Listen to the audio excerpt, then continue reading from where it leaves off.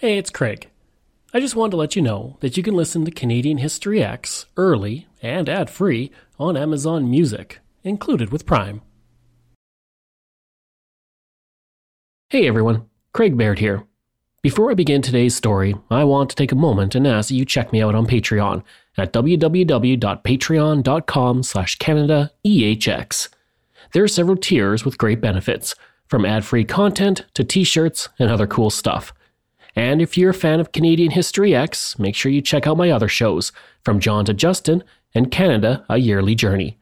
And don't forget, you can also donate directly to the show at www.canadaehx.com. It helps keep this show going. Alright, on with the show. In the words of the legendary Paul McCartney, the party's on, the feeling's here, that only comes this time of year. Simply having a wonderful holiday history time. I may have changed some of the lyrics at the end, but you get the point. This is the time of year when Santa comes to town, so what better way to celebrate than by looking at Canada's rich holiday traditions? From the first tree to just how St. Nick got his famous postal code, there are some wonderful tidbits to share. So on Dasher, Dancer, Prancer, Vixen, Comet, and Cupid, well, you know the rest. I'm Craig Baird, and this is Canadian History X. Today, I'm going to do things a little differently. Instead of looking at a single topic chronologically, I'm going to jump around a bit and give you a stocking full of fun historical snacks. And before you get a sentimental feeling, let's begin by rocking around that Christmas tree.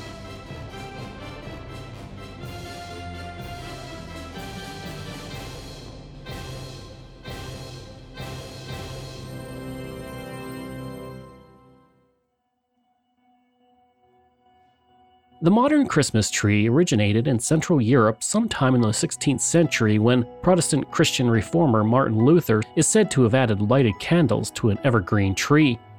According to the story, he was the first person to be inspired to do this as he walked home through a forest one winter evening. He was in awe of the stars twinkling amongst evergreen trees, so he put one up in his home with lighted candles on the branches, sometime in the early 1500s. However, beyond the story, there's no real evidence that he actually did this. German Lutherans in 1539 were the first to officially place lighted candles on an evergreen, and it's from them that Canada gets its connection to the Christmas tree. At a party hosted by the Baroness Riedesel for British and German officers on December 24, 1781 in Sorel, Quebec, the first official Christmas tree in North America was erected. The previous years had been tough for the Baroness and her family. Her husband, Frederick, was taken prisoner during the American Revolutionary War in 1777, and he wouldn't be released until 1780. During those dark years, the Baroness had seen men terribly injured in battle, many of whom she attended to by doing what she could to help, including providing food, but it was a challenging time. She had also nearly died in a fire at her home. By 1781, her husband was home and better days were on the horizon, and she hoped to brighten everyone's mood with a Christmas tree. That would also be the first time in 4 years the Baroness would be able to celebrate with a party, so after her guests finished their English pudding, she had a balsam fir tree cut from the forest outside and put in the corner of the dining room. It was decorated with fruits and lit with candles, making it the first official Christmas tree in North America. Now at this point, I would like to stress that it takes a particular set of skills to put lit candles on your Christmas tree, so unless you know what you're doing, maybe skip that part of the tradition. After the Baroness's efforts, Christmas trees didn't spread like wildfire across the nation. Sure, German immigrants did set them up during the late 18th and early 19th centuries, but the tradition expanded quite slowly. Canada's upper class, for the most part, ignored the tradition until Queen Victoria and her German husband, Prince Albert, put up a tree in Windsor Castle in 1841. The monarch was a trendsetter. First, she made the white wedding dress a staple of matrimonial union, and then made Christmas trees fashionable, so the tradition picked up steam in Canada. By the mid-19th century, Christmas trees were on display in many Canadian homes, and until the early 20th century, candles, fruits, and crafts were used to decorate them. During this time, the tradition was helped by innovation when in 1896 the first electrically lit Christmas tree was unveiled in Westmount, Quebec, 16 years after Thomas Edison introduced the first outdoor electric Christmas light display. Businesses around Canada strung up Christmas lights on their windows in major cities around 1900. And as homes became wired with electricity in the 1910s and 1920s, trees were decorated with electric cone-shaped bulbs, and cardboard and wax ornaments began to appear. Tinsel and tin reflectors were also sold in the 40s and added more sparkle and Christmas magic. Then, 10 years later, bubble lights became very popular. They produced bubbles in lit glass tubes. My parents had these lights when I was a kid, and they were very pretty on a tree as they simulated candles. They were also, apparently, a pretty big fire hazard, and that's why they're not sold anymore. If you've been to Canada's vast and beautiful wilderness, it would come as no surprise that it is one of the world's biggest exporters with 70,000 acres of Christmas tree farms, from which 3 to 6 million trees are harvested, and about half are exported across North and Central America. As large as the industry is now, it wasn't always the case. Over a century ago in 1898, Yarmouth, Nova Scotia began to ship out Christmas trees to the United States. In 1905, the first trees from New Brunswick were sent out. As the tradition became more popular, Christmas tree exports increased, and by 1924, 50 carloads left Lunenburg, Nova Scotia, and the entire province exported 300,000 trees in total. People harvested and sold the trees for 2.3 cents on average, but the companies they sold to heavily marked up the price and made massive profits, and that began to worry forestry companies in Canada. One forestry company representative said in the 1920s, "Cutting down the young trees is the worst form of timber waste." Canadian Christmas tree exports reached a high of 3.8 million in 1957, and from then on the industry began to decline as other countries started to produce their own. Exports fell to 2.6 million in 1963 and 1.8 million in 1967. Today, Quebec, Nova Scotia, and Ontario account for about 80% of Canada's Christmas tree production, with 2,400 farms valued at $78 million. The land used to harvest all those Christmas trees is land that First Nations lived in freely prior to the arrival of European settlers. After Samuel de Champlain established Quebec City in 1608, there was a concentrated effort by Jesuit missionaries to convert Indigenous people to Christianity. Some of the earliest converts were the Wendat, also known as the Huron, who relied on trading with the French, who refused to trade with First Nations that did not have relations with missionaries. So to get the weapons and tools that gave them an advantage over other nations, the Wendat were open to missionaries visiting their settlements. One method of conversion was to relate the story of Jesus' birth to the Wendat. Jean de Brebeuf, a Jesuit missionary, adapted the story, which became the Huron Carol in 1641.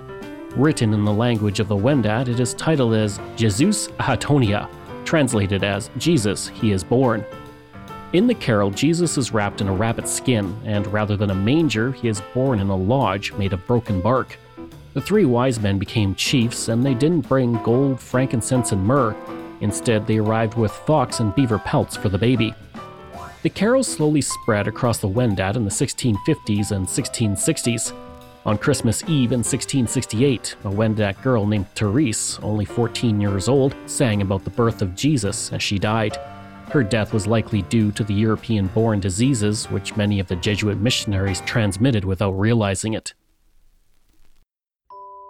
François-Joseph Le Mercier, a priest, wrote a letter to his superiors in France detailing how she sang as she died, and in this is the earliest written mention of the Huron Carol, introduced 20 years earlier to the Wendat people. By this point, the Wendat population had fallen from 25,000 people before European arrival to 12,000 in the 1660s. In 1697, the Wendat settled in a village north of Quebec City called Lorette. The village exists today and is known as Wendake, but for centuries, each Christmas, the Wendat people gathered in the Catholic Church and sang the Huron Carol in their own language. The Huron Carol is spread and inspired 4 picture books, a national series of stamps in 1977, and appeared on several albums by musicians such as Heather Dale, Crash Test Dummies, and Bruce Cockburn. However, the Wendat language slowly disappeared due to the prevalence of French in the area, and by the 1850s, there were no living speakers. But one of the few occasions when the language was heard was when the Huron Carol was sung at Christmas, because it continues to be sung in Wendat, even though many don't understand the words.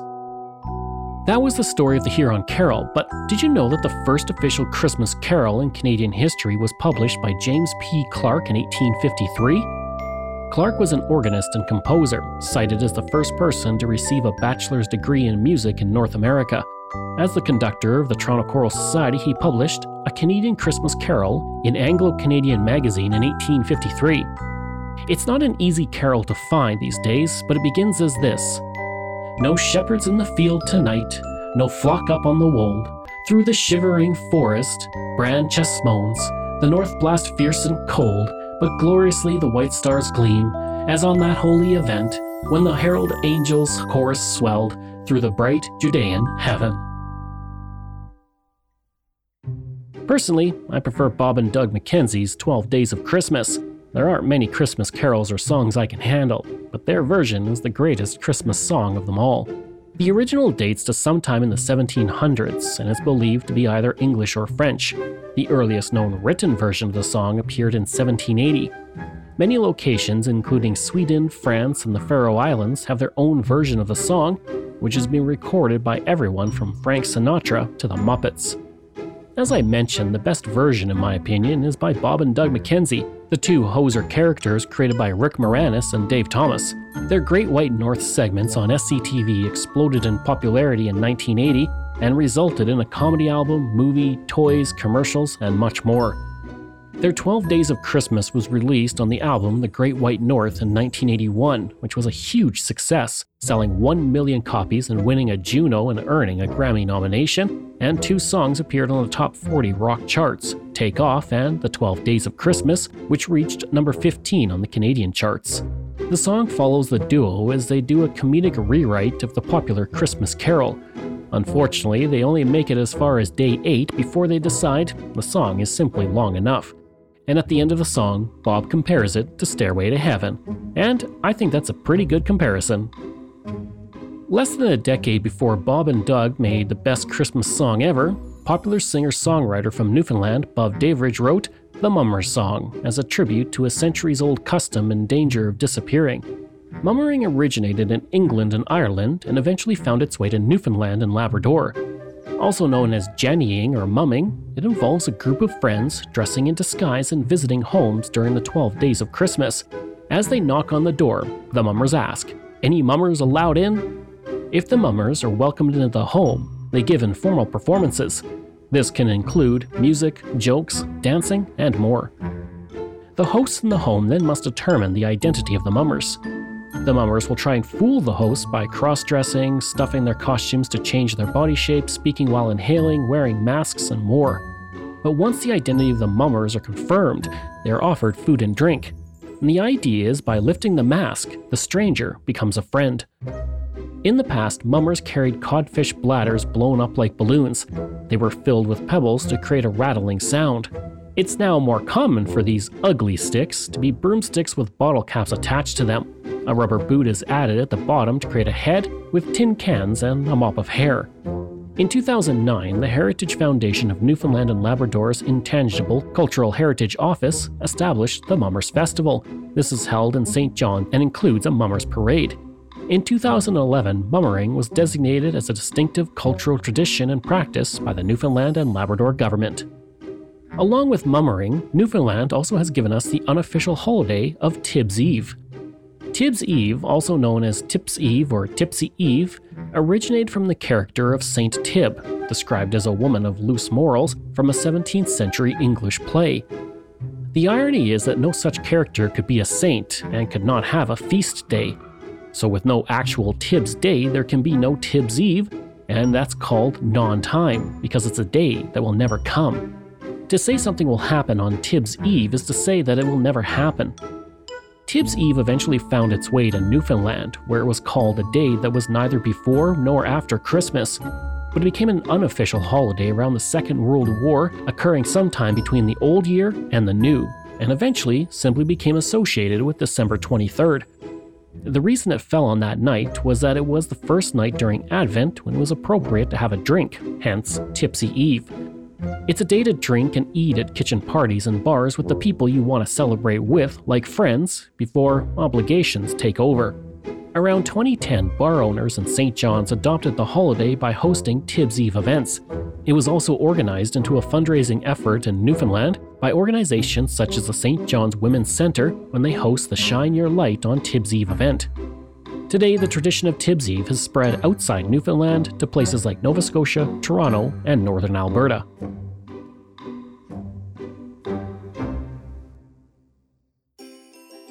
Another common Newfoundland tradition is the Yule log. It is now a very tasty dessert enjoyed during the Christmas season, but when it first emerged in Europe, primarily England, it wasn't something you ate, but something you burned. On Christmas Eve, typically at sunset, a large block of birch wood was laid across the back of a fireplace.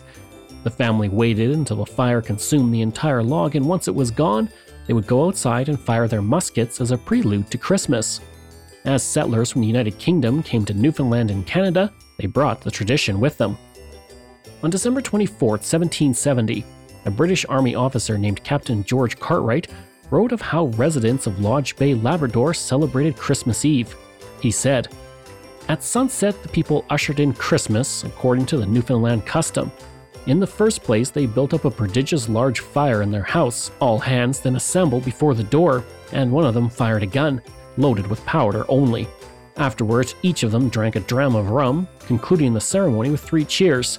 These formalities being performed, they retired to their house, got drunk as fast as they could, and spent the whole night drinking, quarreling, and fighting." The Yule log was sometimes called a birch junk and was selected to last 12 days of Christmas. It was hauled home and cut into 3-foot chunks to fit into the hearth at the base of the chimney. Now, a very interesting part of the tradition involved the Yule log being taken out of the fireplace and thrown over the saddle of the roof to bring protection from fire through the coming year. Unfortunately, my research didn't tell me just how many fires were started because someone couldn't quite get that burning Yule log completely over. Regardless, the tradition of the Yule log began to disappear with the invention of the stove in the 1870s, but Parisian pastry chefs ensured the tradition was not entirely forgotten by reimagining the log in cake form. Pierre Lacam is widely credited with publishing the first recipe for the Yule log, a rich air-spongy cake sandwiched together with coffee or chocolate-flavored buttercream to create that unique log shape. Food is central to many Christmas traditions, and there's one that has since faded, which is unfortunate. It's paying for the Christmas cake. In the 19th and early 20th century, the practice of paying for the Christmas cake was held among family and friends. Using a deck of cards, friends and family played to determine who was going to pay for the flour. The losers of the game contributed money for flour, while the winner didn't pay anything. The next day they played for raisins, with the losers paying for the raisins and the winner not paying at all. The series of games continued each night leading up to Christmas with various ingredients needed for the cake. Once the ingredients were collected, the group came together to bake the cake and enjoy it together at a party. This Newfoundland tradition has mostly vanished now. Now, they say the fastest way to someone's heart is through their stomach, and a month before Christmas on December 25th is the feast day of St. Catherine of Alexandria, the patron saint of unmarried women. This is a day to celebrate with taffy. St. Catherine's taffy is a candy made by girls in French-Canadian communities, which they present to boys within the community. The tradition dates back to Marguerite Bourget, who founded Notre Dame de Montreal in 1657. She was a nun and teacher in Montreal, and she's credited with creating the tradition as a way of keeping the attention of her young students. Much like paying for the Christmas cake, this tradition has almost disappeared as well. But one thing that will never go away is the tradition of celebrating with loved ones, and in Quebec, families come together for a long-established custom that dates back to the 1700s.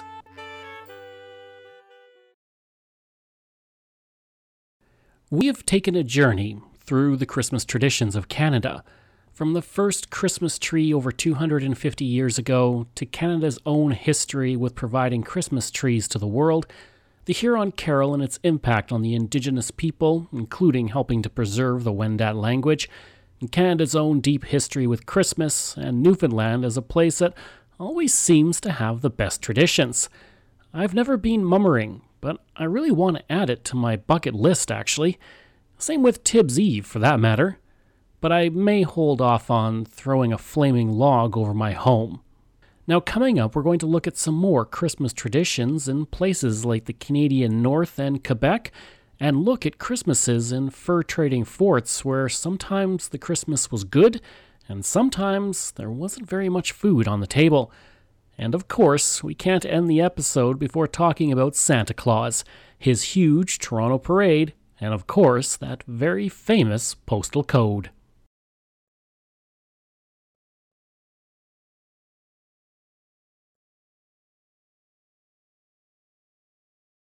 Let's take a journey back to 2003. Canadian teen sensation Avril Lavigne was topping the charts and turning the music industry upside down. But what if I told you that the Avril Lavigne we know and love might not be the same Avril? What?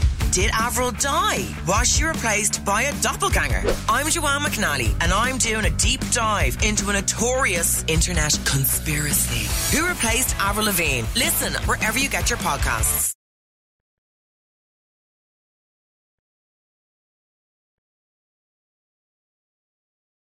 We have looked at the many traditions in some parts of Canada, the first Christmas tree and Christmas carols in Canadian history. Now we're going to venture into other areas of Canada to learn about a unique Christmas Eve tradition in Quebec, how Christmas Eve is celebrated in the Canadian North, and what exactly happened on Christmas in the many forts that dotted Canada's landscape centuries ago. Then Santa's going to be stopping by in our history with the Toronto Santa Claus Parade and his very famous postal code of HOH-OHO. And we might even talk a little bit about Eaton's and Simpsons and their very famous department store displays that were the talk of many towns across Canada during the height of their popularity. And we can't forget about Canada's most famous Christmas tree, the one Halifax gives to Boston every single year to say thank you after an unbelievable tragedy hit the community over a century ago. A réveillon is a long dinner held in the evening preceding Christmas Day and New Year's Eve. Its name descends from the word réveiller, meaning waking, because participation involves staying awake until morning as the meal finishes. Réveillon was first documented in the 1700s in France, but back then it was a night-long dinner party held by French nobles. As time went on, it was adapted into a Christmas Eve, New Year's Eve celebration by French Canadians, includes a variety of tourtière, and dates back about 200 years. Now, tourtière is a meat pie dish from Quebec, usually made with minced pork, veal, or beef and potatoes, and washed down with champagne or other sparkling wines. Traditionally, Réveillon begins with midnight mass, and the party continued until Christmas morning when the children woke up to open presents. Planning began in the middle of November for lavish dishes, the best the family could afford, as animals were butchered for the feast and their meat frozen to preserve it. Delicacies such as black pudding and pâtés were also included, but today, Réveillon includes tourtière and also lobster from Nova Scotia and lavish dishes such as Swiss roll cakes and more. In the 1990s, Quebec restaurants started to serve Réveillon dinners at a more sociable time. Christmas and New Year's Day's Réveillon differ in that Christmas is traditionally a Christian occasion celebrated within the family, and this tradition is held true even among non-believers. The New Year's Eve, or Saint Sylvester, Réveillon, on the other hand, is commonly a party with friends and more. In the many provinces of Canada, the ritual of Cinq Tuck is also followed.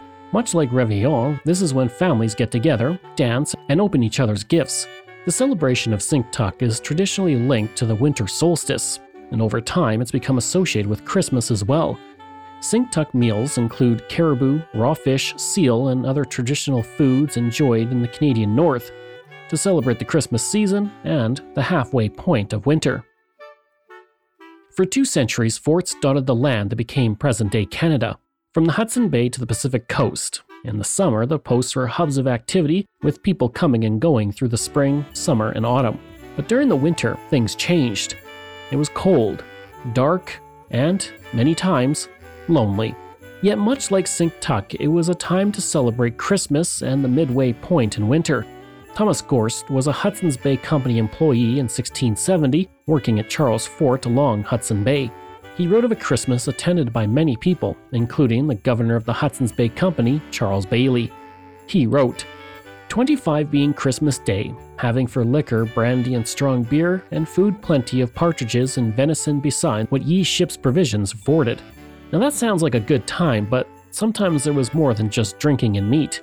Depending on what was available in the cupboards, there was also tasty desserts.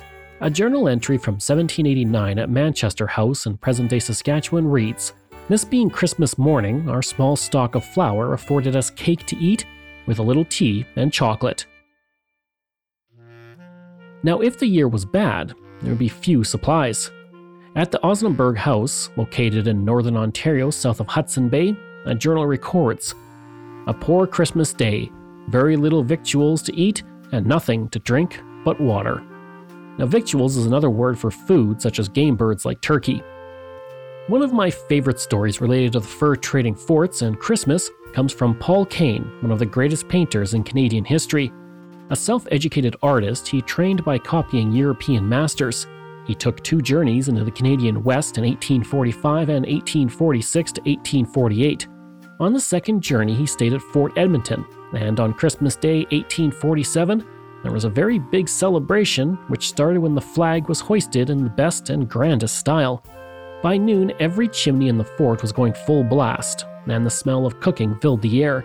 Everyone sat down for dinner at 2 p.m. in the dining hall, which was the biggest room in the fort, which was warmed by large fires that were never allowed to go out.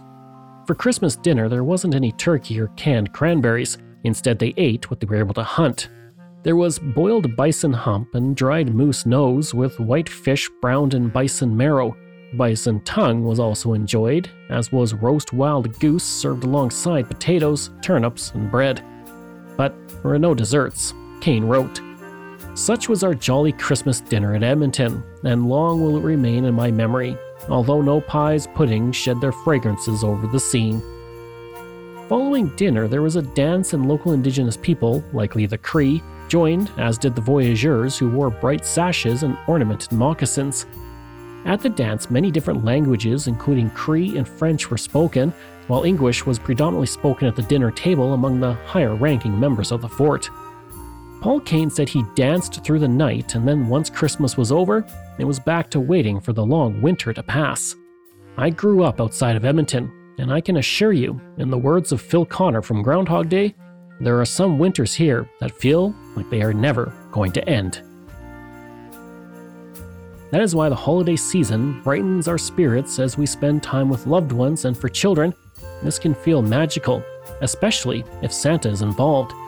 And if you're Canadian, you can write him a letter that goes to a specific address, Santa Claus, North Pole, HOH, This is probably the most famous postal code in Canada, and it originates in 1973 when a few Canada Post employees in Vancouver began to answer letters addressed to Santa, which arrived to the undelivered mail office headquarters. Vancouver was the headquarters for Western Canada, and they received 4,000 letters in 1973 alone. There are undeliverable offices for each region in Canada, and with nowhere for the letters to go, because typically the letters were simply addressed to Santa Claus, North Pole. Canada Post employees decided to bring joy to the lives of Canadian children by replying, and this became a small local effort to start with, but it soon spread across Canada to other Canada Post offices. In 1982, it became a nationwide project with the famous postal code HOH. Postmaster Roy DeBolt had the idea to make Christmas a little warmer and more complete for children who wrote to Santa Claus. Many of the first volunteers were retired Canada Post employees, and between 1982 and 2006, thousands of postage workers, both current and retired, volunteered to answer 14 million letters from Canadian children. By 2010, the number had grown to 18.5 million, and today over 25 million letters from children from all over the world come in many different languages, including Braille, and all have been answered by Santa's helpers at Canada Post. The postal code is just further proof that Santa Claus has a home in Canada. Speaking of Santa Claus, each year he makes the journey to Toronto to take part in one of the largest parades in North America. The original Santa Claus parade owes its existence to Eaton's, an iconic chain department store that has been gone now for 20 years. The first parade in 1904 consisted simply of Santa walking a few blocks from Union Station to the Eaton's store in downtown Toronto. 1 year later, the first official Santa Claus parade was held on December 2nd, 1905, and consisted of one float. Once again, Santa went from Union Station to the Eaton store. These early parades were a huge hit, and each year, crowds and the number of floats grew. From 1910 to 1912, the parade was held over the course of 2 days. Starting about 60 kilometers north in Newmarket on Friday afternoon, it stopped overnight at York Mills and then continued to Eaton's on Saturday afternoon. The parade became big enough that in 1913, trained caribou from Labrador were used to pull Santa's sled, and in 1917, Santa arrived in Toronto by plane for the very first time. From the 1920s to the 1960s, the floats used in the Toronto Santa Claus Parade were then reused for the Montreal Santa Claus Parade. Now this stopped in 1969 but resumed again in the 1990s. Pumpkinhead, a rubbery toy bear with orange hair, made his debut in 1947. He was the main character in books published by Eaton's to promote sales. By the 1950s, the parade grew so large that the Eaton's merchandise display department worked all year to build floats, costumes, and displays. In 1952, the parade was televised for the first time, and in 1970, color broadcasts began, and it ran on CBC from 1952 to 1981. Now, Eaton's was the company behind the parade for decades until the late 1970s when the changing retail market cut into the company's profits. By 1982, Eaton's had ended its association with the parade due to declining profits and the high cost of the parade. That's when the Save Our Parade campaign was organized and about 20 corporate sponsors stepped up to keep it running. Global TV broadcast the parade from 1984 to 2009, and from 1989 to 1991, Santa appeared from Toronto to delight children in the Soviet Union. Since 2010, the parade has been broadcast by CTV and draws about 500,000 people along its 6.3-kilometer route. It's one of the largest parades in North America and one of the oldest annual parades, much older than its more famous cousin south of the border, the Macy's Santa Claus Parade. Speaking of Eaton's, along with their legendary parade, the department store was known for its amazing Christmas window displays. From the start of the 20th century to the 1970s, Eaton's and its main rival in Toronto, Simpsons, tried to one-up each other with their window displays. For decades, that rivalry grew and each company tried to outdo the other, especially at their flagship stores in Toronto. Following the Second World War, Eaton's stores around Canada, but primarily in Toronto and Winnipeg, had elaborate displays featuring Christmas scenes and figures which were built by Second World War veterans and aircraft technicians. These animatronic displays were powered by war surplus motors, and the figures danced and pranced in the display for 3 decades. Some families drove hours just to see the displays outside Eaton's and Simpson's stores. The Globe and Mail wrote, "You will see a crowd of children intent on the magic world before them." They became so popular that Toronto city officials asked Eaton's and Simpson's to limit the hours the public could view the displays because the crowds on Queen Street were actually slowing down traffic.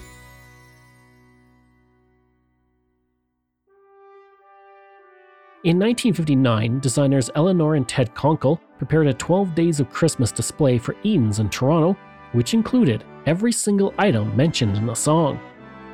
In 1966, Eaton's brought in a 34-foot-long model representing the scene of the birth of Jesus Christ from Czechoslovakia that took artist Adolf Jelinek 10,000 hours and over 35 years to paint. Now, as mentioned earlier, the retail world was hit by the 1980s and the displays began to disappear from both companies. Then Simpsons stores were converted to the Bay in the 1980s, and by 1991 the name disappeared altogether. Eaton's lasted a little bit longer but was bankrupt by the end of the 1990s. Now, Christmas isn't the only holiday celebrated in December. Kwanzaa is an African American cultural holiday that comes from a phrase in Swahili, Matunda ya Kwanzaa, which means first fruits. It first emerged in the United States in 1966-67 and has since spread around the world. Kwanzaa draws on many harvest festivals in Africa, and it begins on December 26th and continues until January 1st. Soon after Kwanzaa was established in the United States, it spread to Canada and today is widely celebrated throughout the country. Another important holiday is one of the oldest, Hanukkah, which was first widely celebrated in Canada around 1760 when Jews were permitted to immigrate to British North America for the first time. It's believed to be the first non-Christian settler holiday to be celebrated in Canada, and it's observed for 8 nights and days according to the Hebrew calendar, which may occur at any time from late November to late December in the Gregorian calendar. The festival is observed by lighting the candles of a candelabrum with 9 branches, also known as a menorah. Each night, 1 candle is lit until all 8 candles are lit together on the final night of the festival. Families get together to sing Hanukkah songs, playing the game of the dreidel and eating oil-based foods such as latkes or potato pancakes and sufganiyot, which are pillowy donuts filled with jam. As with other holiday traditions in Canada, the type of food enjoyed depends on where families immigrated from, and they celebrate by coming together to socialize, exchange gifts, and eat. In 2011, 2 stamps were issued by Canada Post to honor Hanukkah. Now before I leave you, I want to share one final story about a very special Christmas tree which Halifax gives to Boston every single year.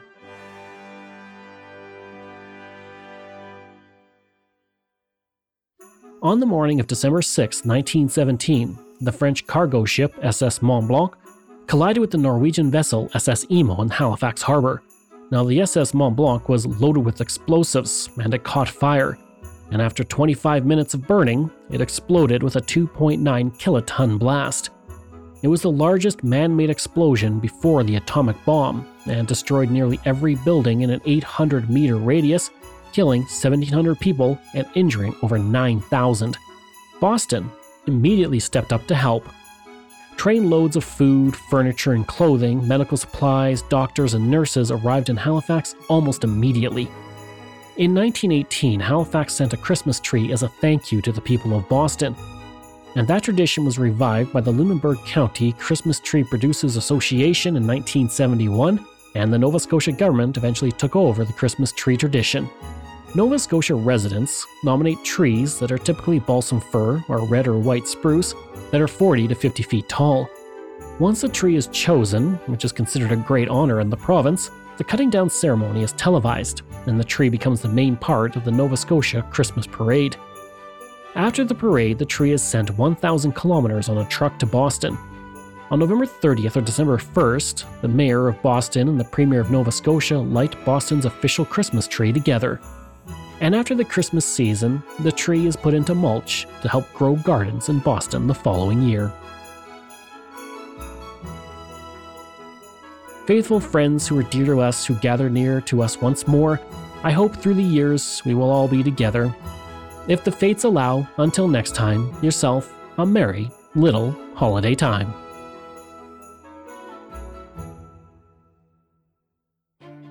This show is researched, produced, and written by me, Craig Baird, with the help of Dila Velasquez. Audio production and design by Rosalind Kufor. If this is your first time listening and you like what you heard, please take a moment and give us a 5-star review to help other people find these amazing stories. And there are so many for you to sink your teeth into. If you enjoy this podcast, then please check out my other podcasts, From John to Justin, Canada, A Yearly Journey, Pucks and Cups, and Canada's Great War. We love hearing from you, so if you have a show topic you want me to cover, email me at craig@canadaehx.com, or stop by my website and social media. I'll include all of those in my show notes. Until next time, I'm Craig Baird, and this is Canadian History X.